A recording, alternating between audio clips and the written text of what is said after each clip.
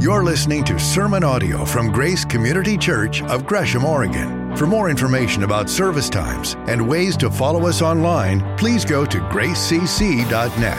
That's gracecc.net. And thanks for joining us. Lord, thank you for each person here, and thank you that together we get to be the church, and we get to declare your praises, and we get to declare the praises of the wondrous one who called us out of darkness into light. You are Christ in us, the hope of glory. And so we praise you and thank you that everything we just sung is true. You are true. Your promises are true. You are real, and you are present here with us.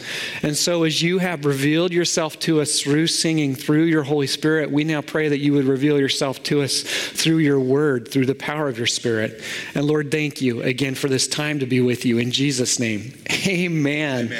Amen. Oh, that was such rich worship, and I love to worship with you. So for those of you I haven't met, I'm Jay, and we're really glad that you're with us here this morning. And we have been in a series on the Gospel of John, and we're not very far along into it, so this is the perfect time for you to be with us and to be joining the rest of us in this incredible series, in this incredible book, really. So as I was thinking about our time in God's Word this morning, I was reminded of a conversation I had this last week. I got a call from a cousin who I don't normally get to talk to, and he was headed out hunting. Any hunters among us? Okay, some, yeah. And I used to hunt. Why I don't, we'll talk about another time. But I used to be a hunter. And I didn't go with this cousin, but another cousin. I went on my first hunting trip when I was 16 years old. So in high school, I know that was just a couple years ago. I was on this hunting trip with my 17-year-old cousin and these four guys who took us. And we went to Central Oregon, and we were out in the high desert. And as you know, in the high desert at night, it gets dark. Really dark. There's no light pollution, so you can see the stars and nothing else. It's dark. And so we're around this campfire. It's kind of cold, kind of cool, but we're huddled around it, and these guys are exchanging stories and talking, and one of them kind of looks over at my cousin and me and says, I'll never forget my first snipe hunt. And my cousin and I look at each other and go, okay. And then the other guy goes, oh man, mine was great too. You never forget your first snipe hunt. And then the other guy pipes in, and all of a sudden all four of them are talking, going, oh, it was just the greatest thing. And then they stop, and these four pairs of eyes look at my cousin and I. They go, have you guys ever been on a snipe hunt? You haven't? Really? Well, you got to go.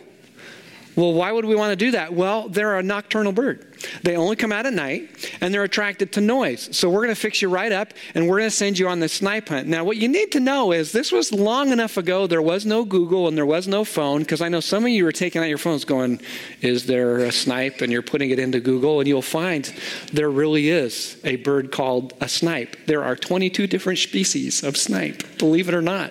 Don't say you never learned nothing in the church, right? Okay. But, no phone, no Google. We can't see if these guys are pulling our leg or not. And so we said, okay, what do we need to do? Well, you can't take flashlights. They're afraid of light. And we'll give you these bags, and we'll put some rock in them, and you shake the bags, and the snipe will come. Just like that, just like that. You got to get far enough from the fire that you're not in the light, but you'll begin to hear them, and then you'll begin to see them. Now, if we would have been thinking critically about this, how do you see these nocturnal birds in southern or central Oregon at night when it's pitch black? But we weren't thinking that critically. So, okay. So we filled these bags with rocks, and my cousin and I went walking, and as the fire faded in the distance and we really got a long ways away, we really couldn't see anything. We're out shaking these bags. And all of a sudden I had this defining moment. And it was this: what are you doing? What are you believing? Who are you following? And you can kind of see where this is going from here. If you were with us last week, we looked at this passage that precedes this one, still in chapter 1 of the Gospel of John, and so many powerful identity statements about Jesus. And we looked at the reality that you'll never truly discover your true identity until you understand his. And so as we're looking at that and doing business with that, much more of those identity statements are going to be found in this passage as well. But we're going to build on that, because what the heart of this passage really is about is what it means to follow Jesus. What does it mean to be his disciple, to be his apprentice, to be his follower? Well, that's where we're going to go in this passage. So I'm going to read this to you. We'll put it up on the screen. And as I do so, I want you to watch for how following is defined. What is a disciple? What does it mean to follow Jesus? Well, we're going to begin to peel back those layers with this passage this morning. So the next day, John the Baptist, John was there again with two of his disciples. And when he saw Jesus passing by, he said, "Look, the Lamb of God." And when the two disciples heard him say this, they followed Jesus. And turning around, Jesus saw them following and asked, "What do you want?" And they said, "Rabbi," which means teacher, "where are you staying?" "Come," he replied, "and you will see." So they went and saw where he was staying, and they spent that day with him. And it was about 4 p.m. Andrew, Simon Peter's brother, was one of the two who heard what John had said and who had followed Jesus. So the first thing Andrew did was to find his brother Simon and to tell him, "We have found the Messiah," that is, the Christ. And he brought him to Jesus. Jesus looked at him and said, "You are Simon, son of John. You will be called Cephas," which when translated is Peter. The next day, Jesus decided to leave for Galilee. And finding Philip, he said to him, "Follow me." Philip, like Andrew and Peter, was from the town of Bethsaida. So Philip found Nathanael and told him, "We have found the one Moses wrote about in the law, and about whom the prophets also wrote, Jesus of Nazareth, the son of Joseph." "Nazareth? Can anything good come from there?" Nathanael asked. "Well, come and see," said Philip. So when Jesus saw Nathanael approaching, he said to him, "Here is truly an Israelite in whom there is no deceit." "Well, how do you know me?" Nathanael asked. Jesus answered, "I saw you while you were still under the fig tree, before Philip called you." Then Nathanael declared, "Rabbi, you are the Son of God. You are the King of Israel." And Jesus said, "You believe because I told you that I saw you under the fig tree. You'll see greater things than that." He then added, "Very truly I tell you, you will see heaven open and the angels of God ascending and descending on the Son of Man." Wow, is there a lot there? And we can't peel back all the layers, but we're going to peel back some. And we're going to start with where the passage starts, and that's the identity of Jesus. If you were with us last week, you remember John said this before. He saw Jesus and he said, "Look, the Lamb of God." And we looked at the impact of that because for so many, if not all of the Jewish people who were there hearing his words, this just had to completely blow their minds. Because in one statement, John summarizes the arc not only of the entire Old Testament, but of the New Testament as well. Because the Bible is about redemption. It's about God restoring and redeeming and rescuing and renewing this sin-marred, broken world that we all live in. And so when he said, "Look, the Lamb of God," think of what had to come together for them. And we won't unpack this like we did last week. We just don't have time. But first you have the Passover, Exodus 12. Remember, God frees his people. And to commemorate that event, there was an annual festival called the Passover that reminded them that a lamb had to be sacrificed in order to spare them and their household from death. But one would come ultimately, a lamb would ultimately come to spare everyone from death. And then there was the Day of Atonement, which again was another annual thing that took place in the life of the Jewish people, mandated by God, and necessarily so, because in very bare terms here, the community would be called together, and the priest would take 2 goats, and 1 goat he would kill, he would sacrifice, and that would be payment for all the people's sins. And then there would be another goat that the priest would put his hands on, and symbolically he would be transferring all the sin of the people onto that goat, and that goat would be released into the wild, and that goat is what we call the scapegoat. That's where that word comes from in our language. And so you had this idea and this promise that the Day of Atonement looked to, that one would finally come, the true Lamb of God, who would pay for everyone's sin, everyone's brokenness and selfishness, and who would also remove that sin from them. And then you have the entire sacrificial system of the Old Testament, which by itself just strikes us as kind of weird. But when you look at it in context and what it pointed to, it again reinforced these ideas that there was one who would come who would be the ultimate sacrifice, who would remove the sin from the people and pay for it all at the same time. And then John says, there he is. Thousands of years of waiting. And now John is publicly saying, that's the guy. That's the Lamb of God. Now, what do you do when the Lamb of God is pointed out to you? You follow him. And that's exactly what they do. They recognize who he is and they follow him. So do you. Do you recognize Jesus for who he really is? Because if you do, you will follow him. You'll want to follow him. Jamie and I were watching this old rerun of Law and Order, and there was this one case where there was this cult leader who she had started this cult, and they did a lot of bad stuff, and she was being prosecuted for it. And old Jack McCoy, the prosecuting attorney, is questioning her, and he basically says, well, who do you think you are? And she says, well, you know, all great men and women of God have been persecuted. All great religious leaders are persecuted and misunderstood and marginalized. And he says, whoa, what are you saying? And she said, okay, well, Jesus, Mohammed, the Buddha, Joseph Smith, and I, we're all the same. We're all great religious leaders, and all of us have been or are being misunderstood and maligned. And he says, wait a minute, you put yourself in the company of them? And she says, absolutely. And that's what our culture does. Jesus is another way to God, another path of many paths to God. And yet what's interesting is that Jesus is the only major world figure who's in every major world religion. Everybody wants him in their religion, in their worldview. He is the great prophet. He is the great teacher. He is an avatar. He is a sage. He's a moral example. He's a great teacher. The irony is, even though Jesus is just like everybody else in some way, shape, or form, everybody wants him in their religion. Isn't that interesting? But let's take that further. Jesus did not come to start a new religion, and he did not come to complete an old religion. He came to end religion. The Bible has always been about right relationship with God, right relationship with one another. It's always been grounded in relationship. The Old Testament was all about relationship with God. The New Testament is all about relationship with God. And if that wasn't enough, if you get out your phone, if you Google a definition of religion, roughly-ish, what you'll get from Wikipedia or other sources is religion basically in broad strokes is defined as people somehow seeking God through a creed or a code or a religion or something. But Christianity isn't a religion. We are the only worldview, if you want to call us religion, that teaches that you don't go looking for God. God has come looking for you. Amen. Yes. So who is Jesus?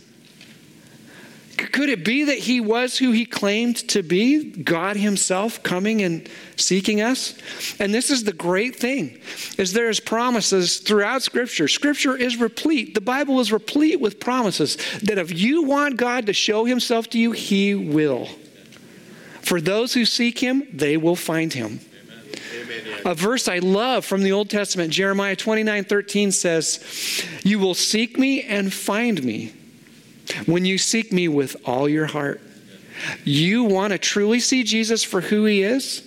Ask him to show you, and he will. Yes.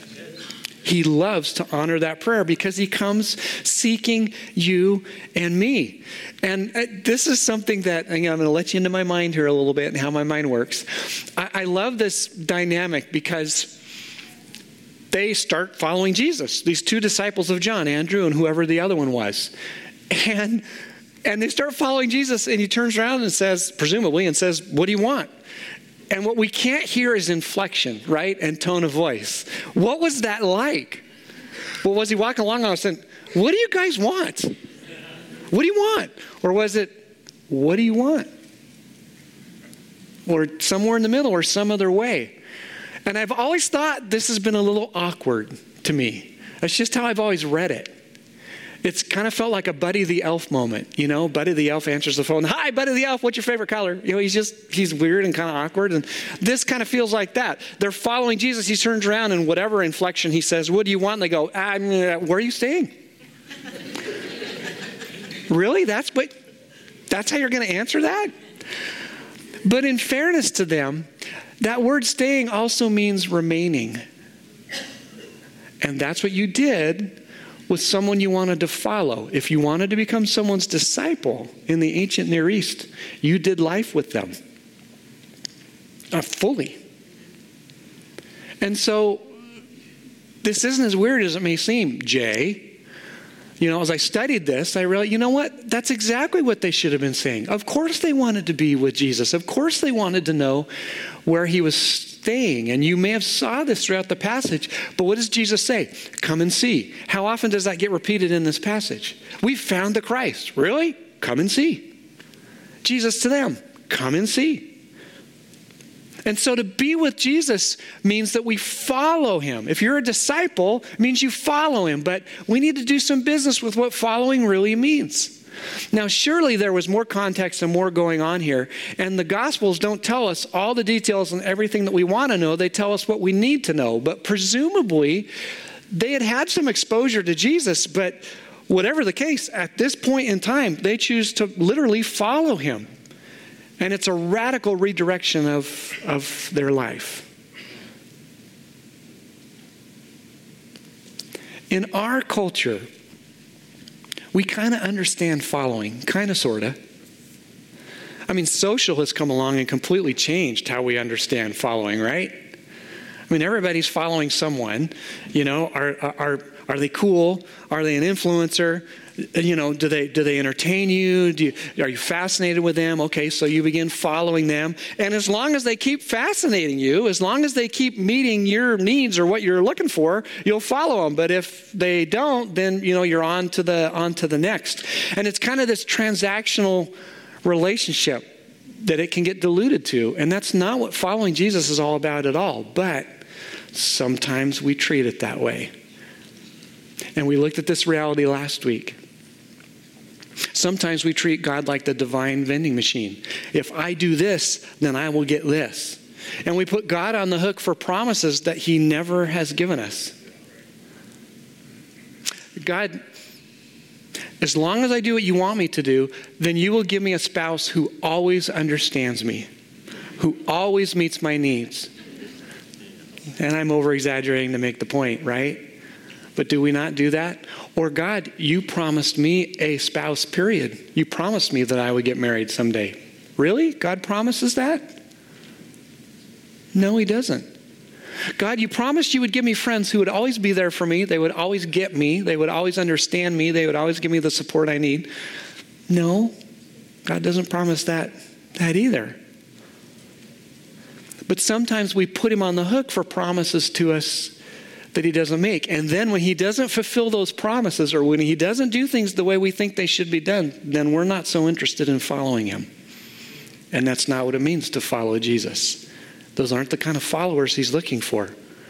And he's especially not looking for followers who will treat him like he's their divine personal assistant. As long as I get my way, as long as it's on my terms, then I will do it. But if I don't like it, I'm not going to do it. And we live in a culture that continually tells us that truth is relative and you can pick and choose whatever works for you and whatever happens to fit the moment. So, you know, as long as it makes sense to me, I feel like doing it, I want to do it, it's going to benefit me somehow, or I can at least make sense out of it, then I'll do it. But otherwise, I'm not going to trust and obey that. You ever do that? And see, the reality is, partial obedience is still disobedience. And when you and I can default to this too, but when you and I choose to follow Jesus like that, you are no longer a follower, you are a fan. And Jesus is not looking for fans. He's looking for followers. That's right, yes. On his terms and not ours. Yeah. You don't add Jesus to your life. You make him your life. Pastor Jay, you say that often, and I do, by design. So what does it mean? That's the heart of the question, isn't it? You don't add Jesus to your life, you make him your life. Okay, so how does that play out? Scripture talks a lot about this. This is one of my favorite places because it condenses it and puts it in one place.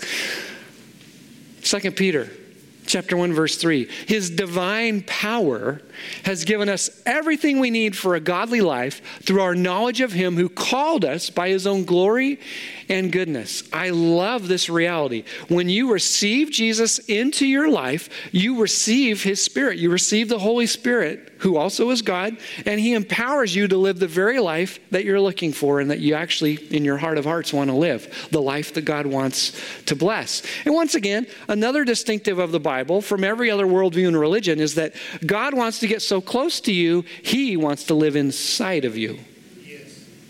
That's the type of intimacy that he wants with us. That's what it means to know him.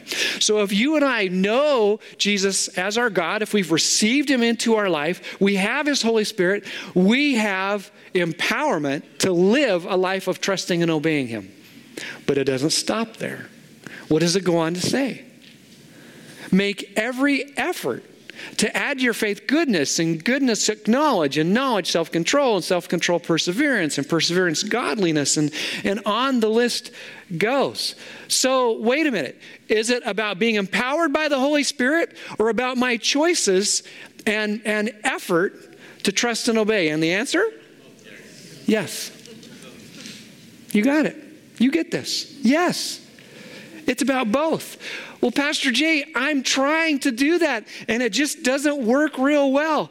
And that's the problem, is that you're trying. Because sometimes trying isn't enough. Many years ago, some of you have heard this story. I had a friend ask me if I want to do this thing called the STP. And I thought, what's that? And he said, it's the Seattle to Portland ride. And I said, that sounds great. I've always wanted a motorcycle. Maybe Jamie will let me get one. And, I'd be happy to ride a motorcycle from Seattle to Portland. Get in this big gang and leather up, dog collar with spikes. I'm there. I'll do it. And he said, no, it's not a motorcycle ride. It's a bicycle ride. Oh. The whole way? The whole way. Yeah. A week? No. 2 days. Some people do it in one. What? Really? Yeah. You want to do it? Okay. So I go out and I borrow a bike. I ride it for 2 weeks. And then the STP comes. I didn't ride it very much those 2 weeks, to be fair. STP comes. I'm starting out with, 5,000 of my closest friends at Husky Stadium in Seattle. And we start off, and I begin to realize what I got myself into. Rainier from Seattle is the 150-mile mark. I made it that day to Rainier. And I just could not go any farther after 14 hours of riding on a bicycle. Couldn't walk or sit for 3 days. But I tried. I tried to do it. And that was the problem. I just tried. This time it was personal. I went out and I bought a bike of my own, bought clipless pedals, bought the shoes to go with them, learned how to hydrate, learned how to keep my calories up, my calorie count up, and trained, didn't try, trained for a year and rode it in 1 day and 18 hours. Wow. Really? Yeah, it was the last one. Yeah. Don't be too impressed. It was after dark, and it was like me and 2 of my closest friends. Everyone else had finished. All the booths were shut down, and it was like, this is great. Great job, Jay. Still couldn't sit for 3 days. So we get this. And again, you really do get this as well. You want to be good at something like a sport, like riding a bicycle from Seattle to Portland. You don't try, you train. You want to be a good musician? You train. You want to do well in school? You train yourself to study and to read and to work. You want to be good at whatever you are doing, your hobby, your job, marriage, relationships. And some of you are thinking, boy, that's what I need to do. I need to train my husband or wife. No, that's not the point. No, I could just see what's going on there. No, okay, let's put the train back on the tracks here. No, if you want to grow and excel and do well at anything, you don't just try, you train yourself to do it. And the same is true of following Jesus. In January, in our communities at Grace, our small groups here, we will return to the study and really the practice of the spiritual practices together. Because it's a way that we train ourselves in godliness. And just so we're on the same page, Paul says this to Timothy in Timothy chapter 4. Train yourself to be godly. Don't just try to be godly. Train yourself to be godly. For physical training is of some value, but godliness has value for all things, holding promise for both the present life and the life to come. Don't just try to trust and obey. You train yourself to trust and obey by being in the Word, by being in community, which is where we're going next, by responding to the Holy Spirit when He reveals Himself to you, but through prayer. And one of the amazing dynamics that you see in this passage, and you'll see it throughout God's Word, Old Testament and New, is so often people are discovering and growing and deepening in intimacy with God because they're together. There is a place, absolutely, for personal relationship with Jesus between you and Him. But there is a dimension of a relationship with God that you will only understand and grow in when you're in community. Scripture is explicit about that. And to your credit, here you are. You're in community. This is one form of community that we do together. And that is absolutely fantastic. But wouldn't it be great if 80%, just let's grab a number, because if you shoot at nothing, you'll hit it. So let's just grab a number. If 80% of those who come and call Grace home were in a small group by this fall, understanding that, there are seasons and stages of life where you can't and shouldn't be in a small group. You just can't. You can't swing it. Totally get that. There are seasons when that doesn't work. But wouldn't that be epic? I think it's something that could happen, and I think it's something worth working towards, because we grow in Jesus together. And yes, this is an important part of that, but there's a dynamic that happens in a smaller context as well. And speaking of smaller contexts, I love Andrew's example in this passage. Did you catch that it said the first thing Andrew did when he discovered who Jesus was, recognized Him, realized who He was, he went and got Peter and brought him to Jesus. And this is what we see Andrew doing all throughout John's gospel. Every time it seems like we're talking about Andrew, he's bringing someone to Jesus. In John chapter 6, which we'll get to, in the future here, he brings the boy with the fish and the bread to Jesus, and then Jesus performs the miracle of the feeding of the 5,000, really the 5,000 plus. But who was it that brought the boy to Jesus? Andrew. John 12, some Greeks want to see Jesus. They first go to Philip, and what does Philip do? He goes and tells Andrew, and he and Andrew bring those folks to Jesus. I think there's something there for us. I think we have a special role, a special calling as Jesus followers, as those who love and follow Him, to bring others to come and see for themselves what we have. And there are a number of you who, again, you so get this and you do this. You bring people to come and see Jesus. But it does beg the question of all of us, me included, when's the last time you brought someone to Grace? To come and see Jesus for themselves? Can you think of neighbors, friends, family, coworkers? And I can answer yes to all those. Well, maybe not coworkers, but all the rest. Who I could be inviting to come and see Jesus for themselves. We want to see this part of our culture deepen this coming year. We want to be a bringing and including culture, meaning in our thinking together, when we come to worship together like this, that if you're not bringing someone who you've invited, then you're looking around after the service, before the service, during the service, to someone who you can include in community, who you can interact with and say hi to and extend community to. Do you realize if we deepen this in our culture, this time next year, we'd be out of room? I think that'd be a great problem to have. I would love that. And again, it's not about numbers. It's about people having hope. It's about changed lives. It's about people having what we have. And all this matters because Jesus saves the why for last, and so have we. Did you see how this passage ended? It kind of sneaks on by until you realize, wow, what is Jesus saying there? Look at this. So let's build up to this. Jesus sees Nathanael. It says, here truly is an Israelite in whom there is no deceit. That's a pretty amazing assessment. And Nathanael's stunned. How did you know me? And we don't know if this fig tree was out of sight, a long ways away, or whatever it was. It was miraculous that Jesus saw him under that fig tree. And that's enough for Nathanael. He says, you're the Son of God. You're the King of Israel. And Jesus says, you think that's cool? And a little translation there.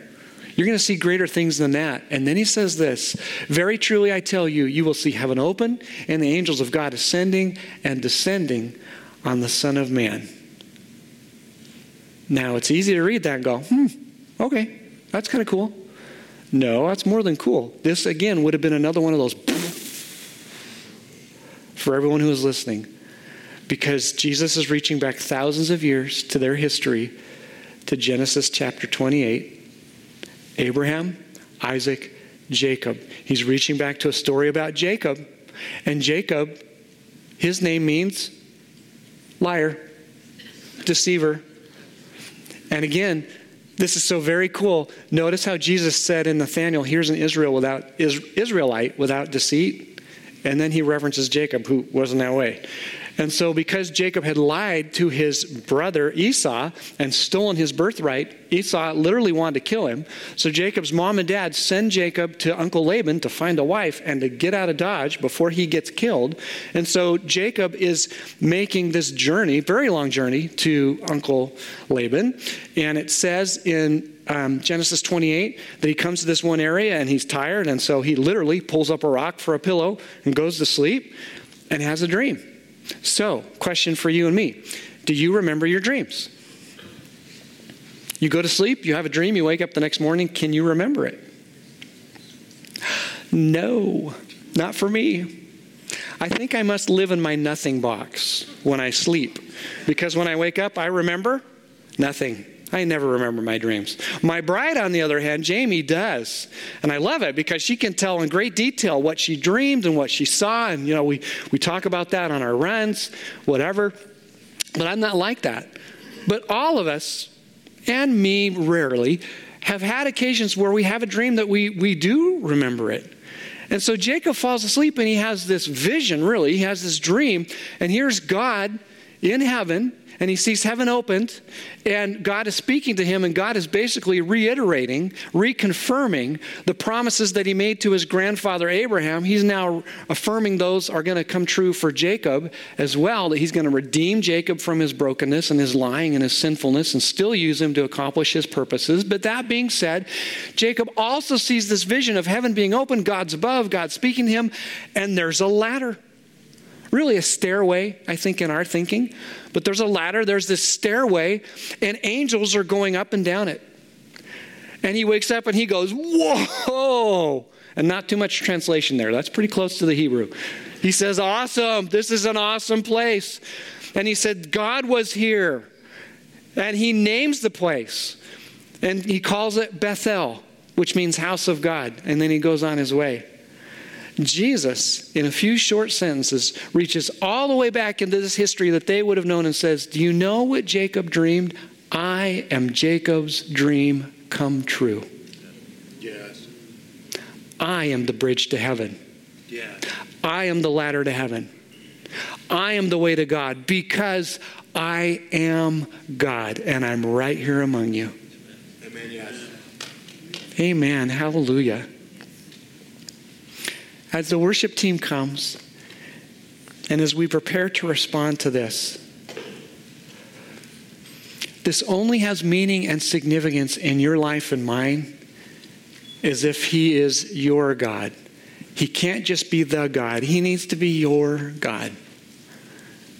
There is a defining moment where you receive him into your life as your Lord and Savior. And I'm going to lead us in a prayer to be able to do that. But for those of us who do know him, who do follow him, he is our God.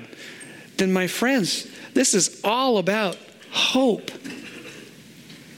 How do you need hope this morning? What are you up against? What are you struggling with? What are you anxious about? What are you afraid of? This is the God who is present, who is here, and who gives hope. So as we sing this song in just a moment that talks about offering ourselves to God, offer yourself to Him. Tell Him how you need hope. Ask Him for hope. Ask Him to be your hope. Let me pray with you. Lord, I pray for any in this room here who realize that, yes, they believe in God, but you are not yet their God. And I pray that they would choose right now, just between you and them, to invite you into their heart and life, to say, Jesus, I need you. I want you to be my God. And Lord, I pray for the rest of us who have made that choice, that we would remember you are the divine promise keeper. Every single promise you do make to us, you honor and fulfill. You are the God of hope. And you know all of our hearts and where we need that hope. So God, would you answer? Would you provide? And Lord, for those here who still might be asking questions and wrestling with this, would you not leave them alone until they come to know you, because of the blessing that they will experience through you. We offer ourselves to you. In Jesus' name, amen. He is the God of the impossible. So what are you up against this morning? There's hope. There's hope in Jesus Christ. And there's hope in community.